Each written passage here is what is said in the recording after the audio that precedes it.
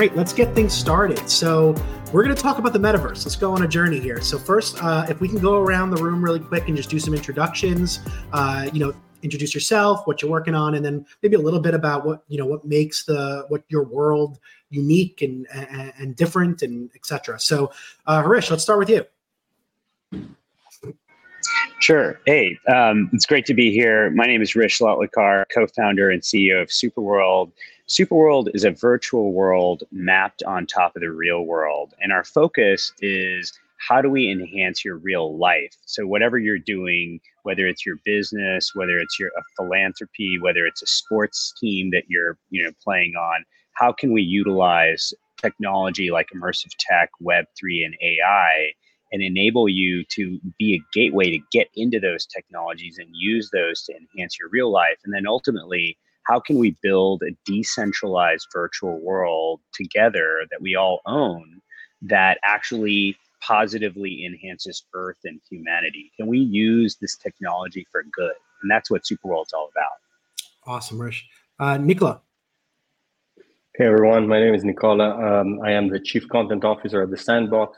I joined The Sandbox this year after about 15 years in traditional gaming. The Sandbox is a leading UGC metaverse powered by Web3, specifically by our token, Sand, and by our land, our avatar collections, and our NFT. We want users to create, experience, build a new life. We have a lot of prominent partners, over 150 that are part of our metaverse. And we really believe in this cause, in true digital ownership, in advancing the way we interact with entertainment, and in Web3. Dirk. Hello, everyone. Good morning, good evening. I don't know wherever you are. So my name is Dirk Lute. I'm co-founder, co-CEO of Upland. Like Rish, also we are mapped to the real world, but our approach is completely different. So we also call us a Web3 platform or Web3 gaming platform as such, right? So we said we are mapped to the real world. We're using blockchain, of course, but we started out as being inspired by Monopoly. But today, fast forward, we are actually a full gaming platform. We can connect Web2 and Web3 applications to Upland. We're working with big brands like FIFA or the NFLPA. And of course, we have a lot of creators also, in our ecosystem. I'm also chairman and co-founder of the Open Metaverse Alliance for Web3, where Sandbox and Superworld are, partners. Of course, we are trying to build something, which is really different what we've seen in the Web2 world, and I'm sure we're going to talk about that a little bit later today. Awesome. Neo. Hey everyone, how's everyone doing? Great to be here. So working on something called Wilder World and Zero. Wilder World is sort of a next generation metaverse. It's really built on 5 principles. The first is hyperrealism. So really trying to make things look and feel as real as possible with next generation graphics and animations and immersive experiences, massive scale. So the first city that we're building is a city called Miami. We've used open source street data from actual Miami, and we've used that to kind of recreate something that's at the scale of an actual city. So scale both in terms of the size of the actual initial world. It's about 10 and a half times the size of GTA 5, the first city that we're building, and but also massive scale in terms of mass player concurrency. So thousands of players operating within a single shard. Everything's on chain. So our sister company Zero, we started in 2015 and have been building a lot of sort of early primitives around NFTs, DAOs, on-chain gameplay, different token primitives like bonding curves and things like that to enable us to really create a full virtual economy. So the economy in the world is called Metropolis, and that is sort of how all the underlying economic activity happens. And then everything is community governed, so sort of DAO first. There's already, I think, 7 or 8 core DAOs, which are the sort of main governing bodies behind Wilder World, and there intends to be many more. And then decentralized AI and sovereign AI, so basically player-owned AI. So we bring all those things together to kind of create this next gen virtual experience. Awesome. Awesome. All right, Neo, I'm going to stick with you for a quick second. In a world where the metaverse becomes a primary space for human interaction, how might our concepts of like identity and community and relationships evolve? Like, how do you think about that? Well, for us, it's interesting. We sort of, so my brother, Frank, I think he spoke earlier. Yeah. So he's more on the digital art side. We were very early into digital art in sort of the early 2010s, using a lot of the same processes today. And then myself has been more on the blockchain side. So how we sort of got involved in the metaverse, sort of the idea of the metaverse was really looking at it from sort of an artistic perspective, but then also looking at it like a societal systems perspective.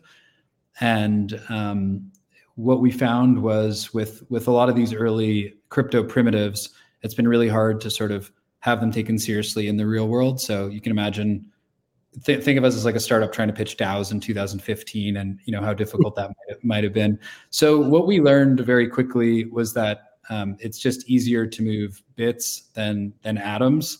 And if you think of all the problems we have in the existing world, to iterate and to actually experiment on like new models of governance and new models of like universal basic income or whatever the idea is almost impossible at this point. Like the code base is been so corrupted that we sort of need a new substrate, and we really see the virtual world as being like a canvas where we can prototype all these different societal systems, and then that has the opportunity to feed back into IRL. So I'm not exactly sure how it will play out. I love that.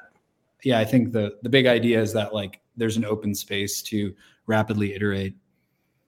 Yeah, Harish, let's go back to a little bit about the real world component to it. Like, how do you see the metaverse integrating or enhancing real world experiences versus, a lot of people think of it as you're going to the metaverse to escape the real world. That's kind of the initial thought. It's this escape from your real life.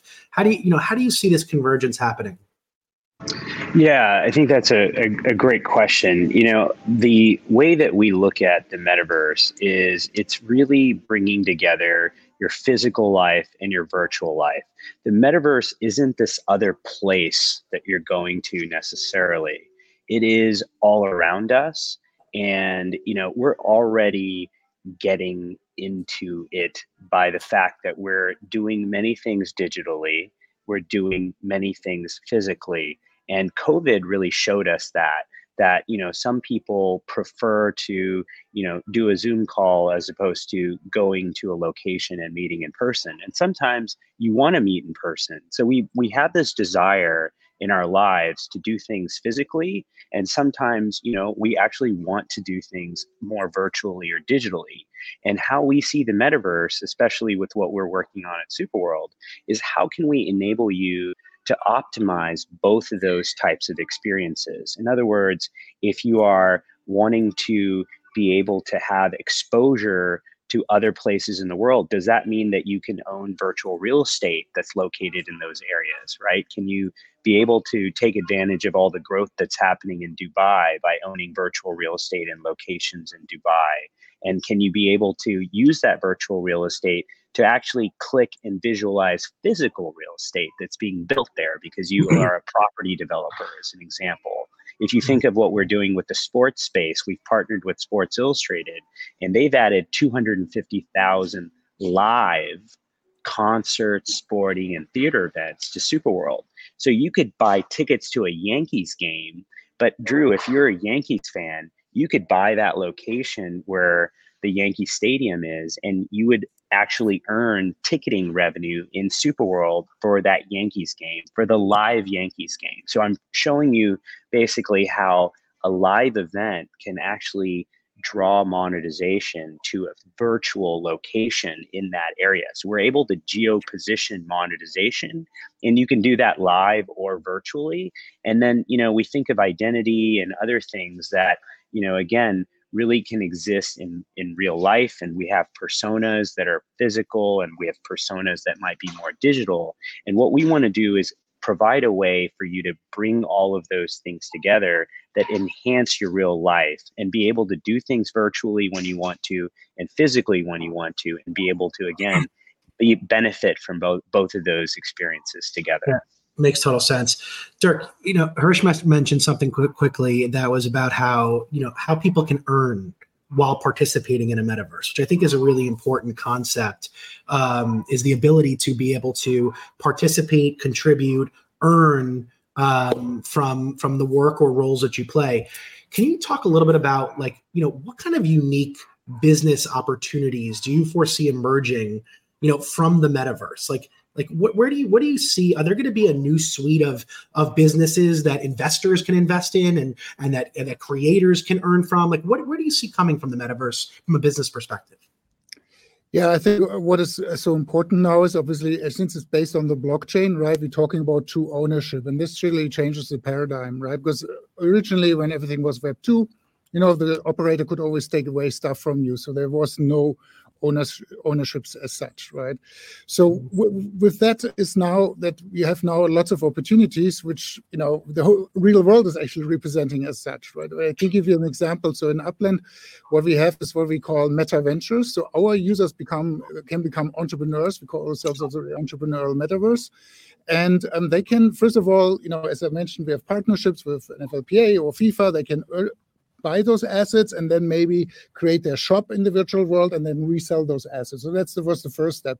But now, of course, the next step is that now you become a creator in Upland. That means you create also additional assets. We have people who are creating virtual swimming pools or garden fences, what have you, right? And they're selling those to other players, right? So that's one piece, one example how people can eventually make money. But it goes much further than this. To give you another example is what we have in Upland is we have a full car economy, what we call it. So we have actually car racing. And now just think about it. So we're going to work with car brands, right? So they can introduce cars, virtual cars. For them, it's a little bit advertising, but eventually making money also, because obviously they have strong brands. But then we have other players in Upland who then become, like a dealership owner. So they're going to start and selling or reselling those cars, making money from it. Then you have others in the car racing who are creating racetracks. So the racetrack designers making money. Then the cars get damaged. Then you have people who are repairing the cars. So you get the idea. So there's a whole economy around items which we have right now more in the virtual world, but eventually this goes then also into the real world, of course, once the devices are here. And I think that is the most exciting part, where we will create a lot of wealth beyond just speculation. Yep. Nicola, real quick, to piggyback on that, a lot of what we're building here across, any and all metaverses is the infrastructure and the platform for people to create. Now, you were, as you introduced Sandbox, you talked about it being very user-generated, UGC focused. What have you guys learned from the early behaviors of users that are creating within Sandbox? What do they want? What do they desire? What are they imagining that that they want to build for in the metaverse? Because you're seeing this in real time right now. Yeah, at this stage, they still want freedom and creativity more than anything, right? Especially coming from very established 2.0 game business, I thought everybody was in here for the money. It's not true. I'm finding that the users that are in Web3, in metaverse, they want to create, they want to forge bonds, they want to make unique things and invent, and that is beautiful. They want to be heard, and that's why it's so important in our industry to hear the feedback, talk, connect, and they want us to build based on that feedback. So it's really, while companies lead the metaverse, the users are an essential part of how this metaverse is built. And UGC is not only we're going to give you the tools and you're going to create, is also we're going to give you the tools you're going to create, and then we're going to build and adapt accordingly. So I'm really trying to implement that in how I work with my creator community now. Understood. Neil, let's I want to talk quickly about the where we are today. And I think where the people in general public have this vision of a metaverse, I think Ready Player One comes to mind, and these immersive worlds where we can have a full avatar and identity and really lose ourselves and actually have another place to build almost like another version of ourselves and operate in that society as well as the physical society. It allows us to almost have parallel lives in a way. But what are the technological advancements necessary for us to reach the potential of an immersive metaverse experience? Like, how far away are we from that leap? Like, what is that leap? Yeah, the way that I think about it is I kind of classify metaverse into two categories, because I think a lot of different projects are using the term, and people have different ideas of what the term means, but yeah. I classify it into metaverse with small m and metaverse with big M. And so metaverse with small m, I'd say we're kind of already experiencing. It's some hybrid of, Frisch mentioned Zoom and, how we're having these, different experiences. And then what happens with blockchain and interoperability is there starts to be an economic component. So there starts to be a component where people can actually own and people can make decisions in these networks.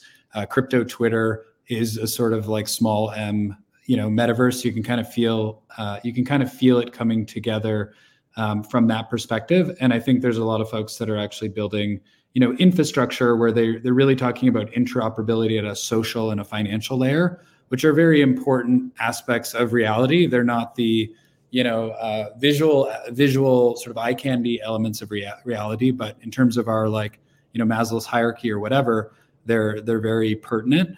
But the metaverse with big M is more what I imagine to be what people actually think about when they think of metaverse. And what I think they're imagining is a fully persistent, large scale universe without loading screens and, with extremely high fidelity graphics and interactive social experiences through virtual reality and these types of things. I think metaverse with small m is already here, and a lot of us are working on it and contributing in different ways.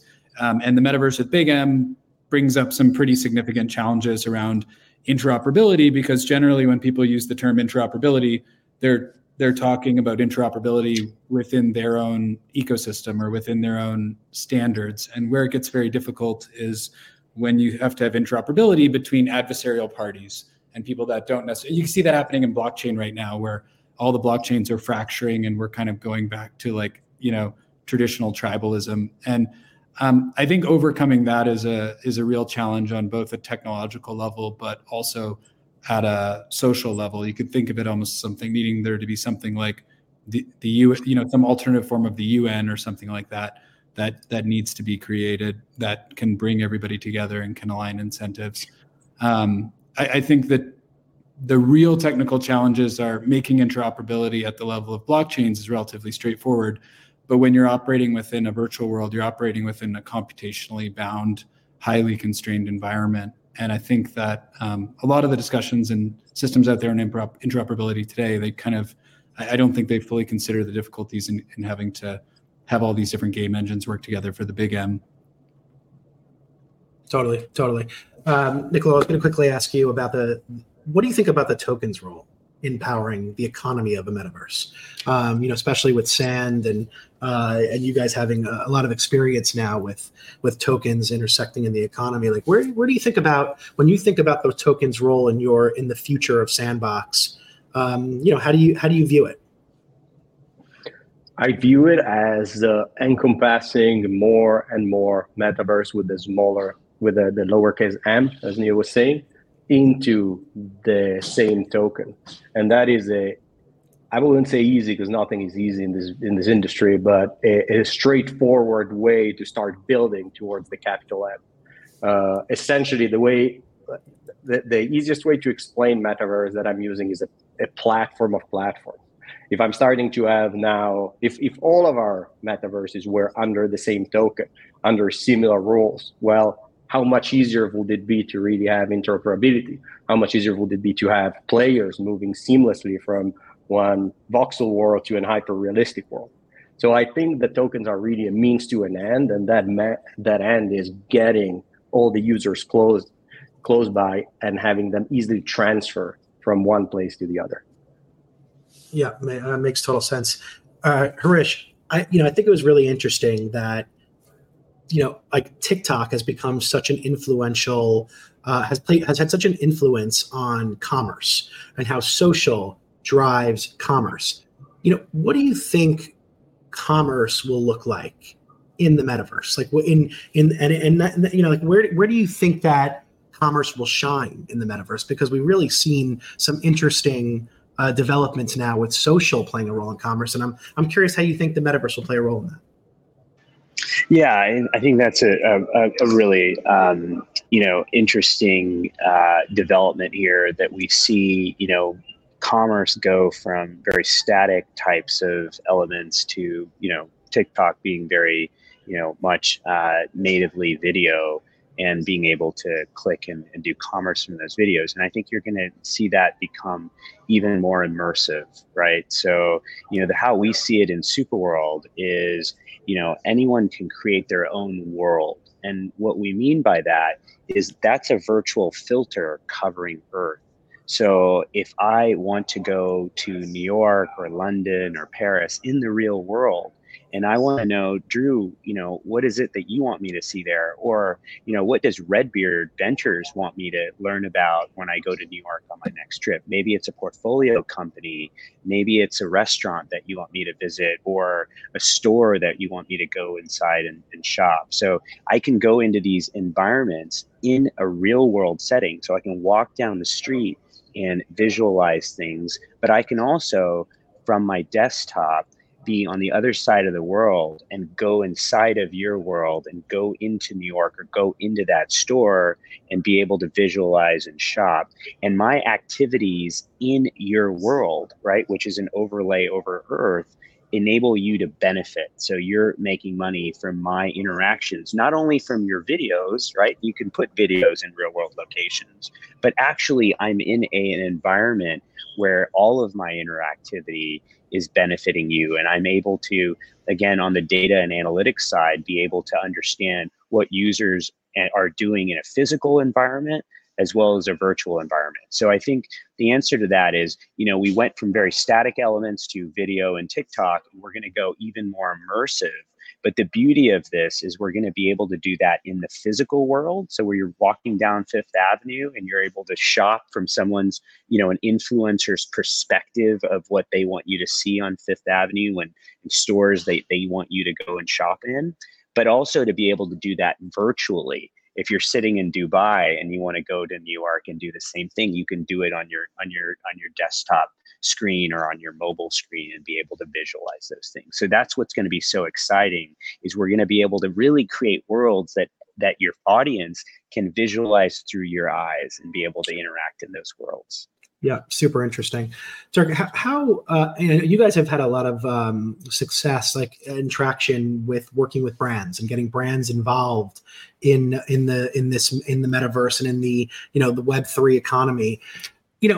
Tell me, what's been what is their desires? What are their responses and perspectives, and what are they looking for out of their role in a metaverse environment from your interaction so far? Yeah. So first of all, of course, in terms of Web 2, we're all Web 3, right? In terms of Web 2, we're still small, right? There's no hiding of course, that, right? Of course. Roblox has, 60, 70 million daily active users. We're not there yet, right? So we should not forget that. So then brands approach us in a different way. They approach us basically in try to experiment, right? Because the way they potentially connect to their customers in the future is going to be very different. We all know, right, that TV is, dying more and more at one hand, so they're reaching less customers there.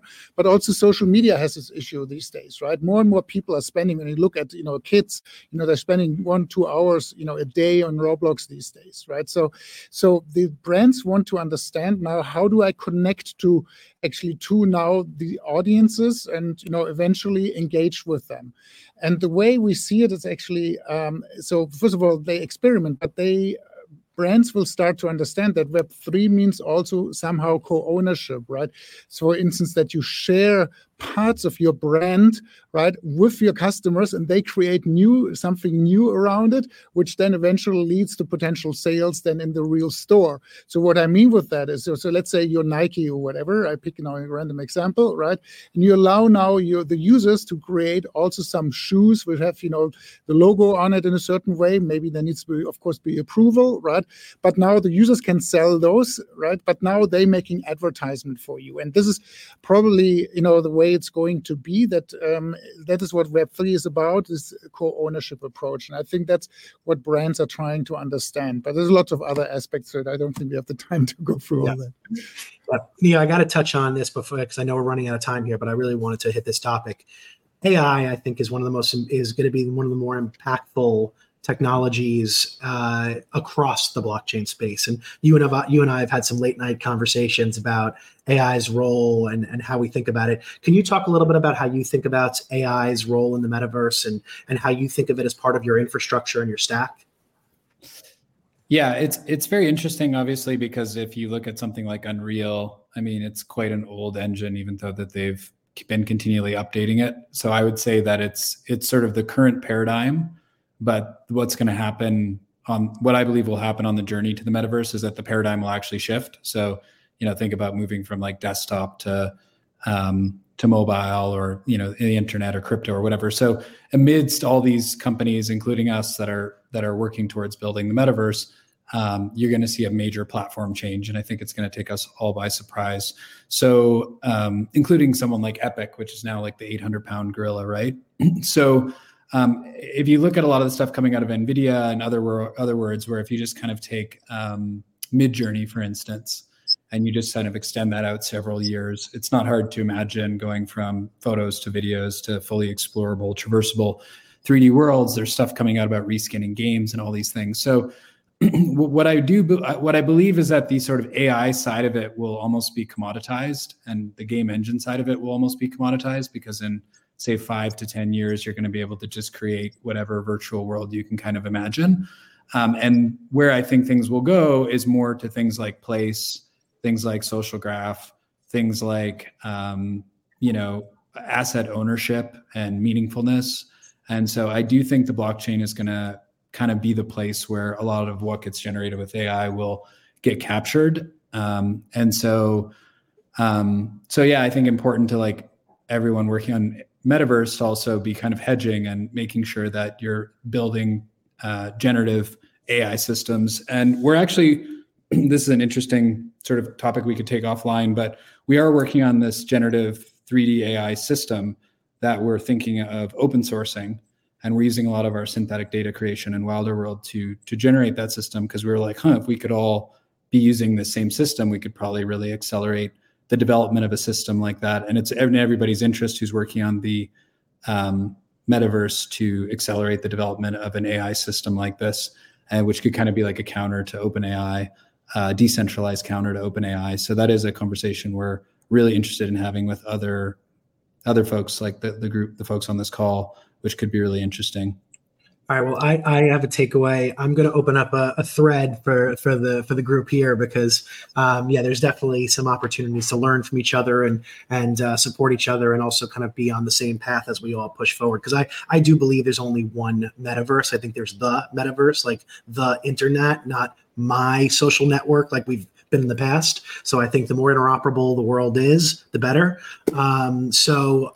Guys, I wish I could do more of this, but I want to thank you guys all for joining. This was a really great, powerful panel, great group of people.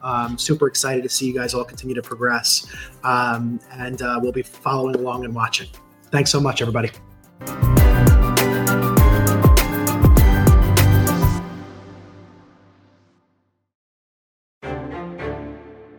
This has been a Redbeard Ventures production.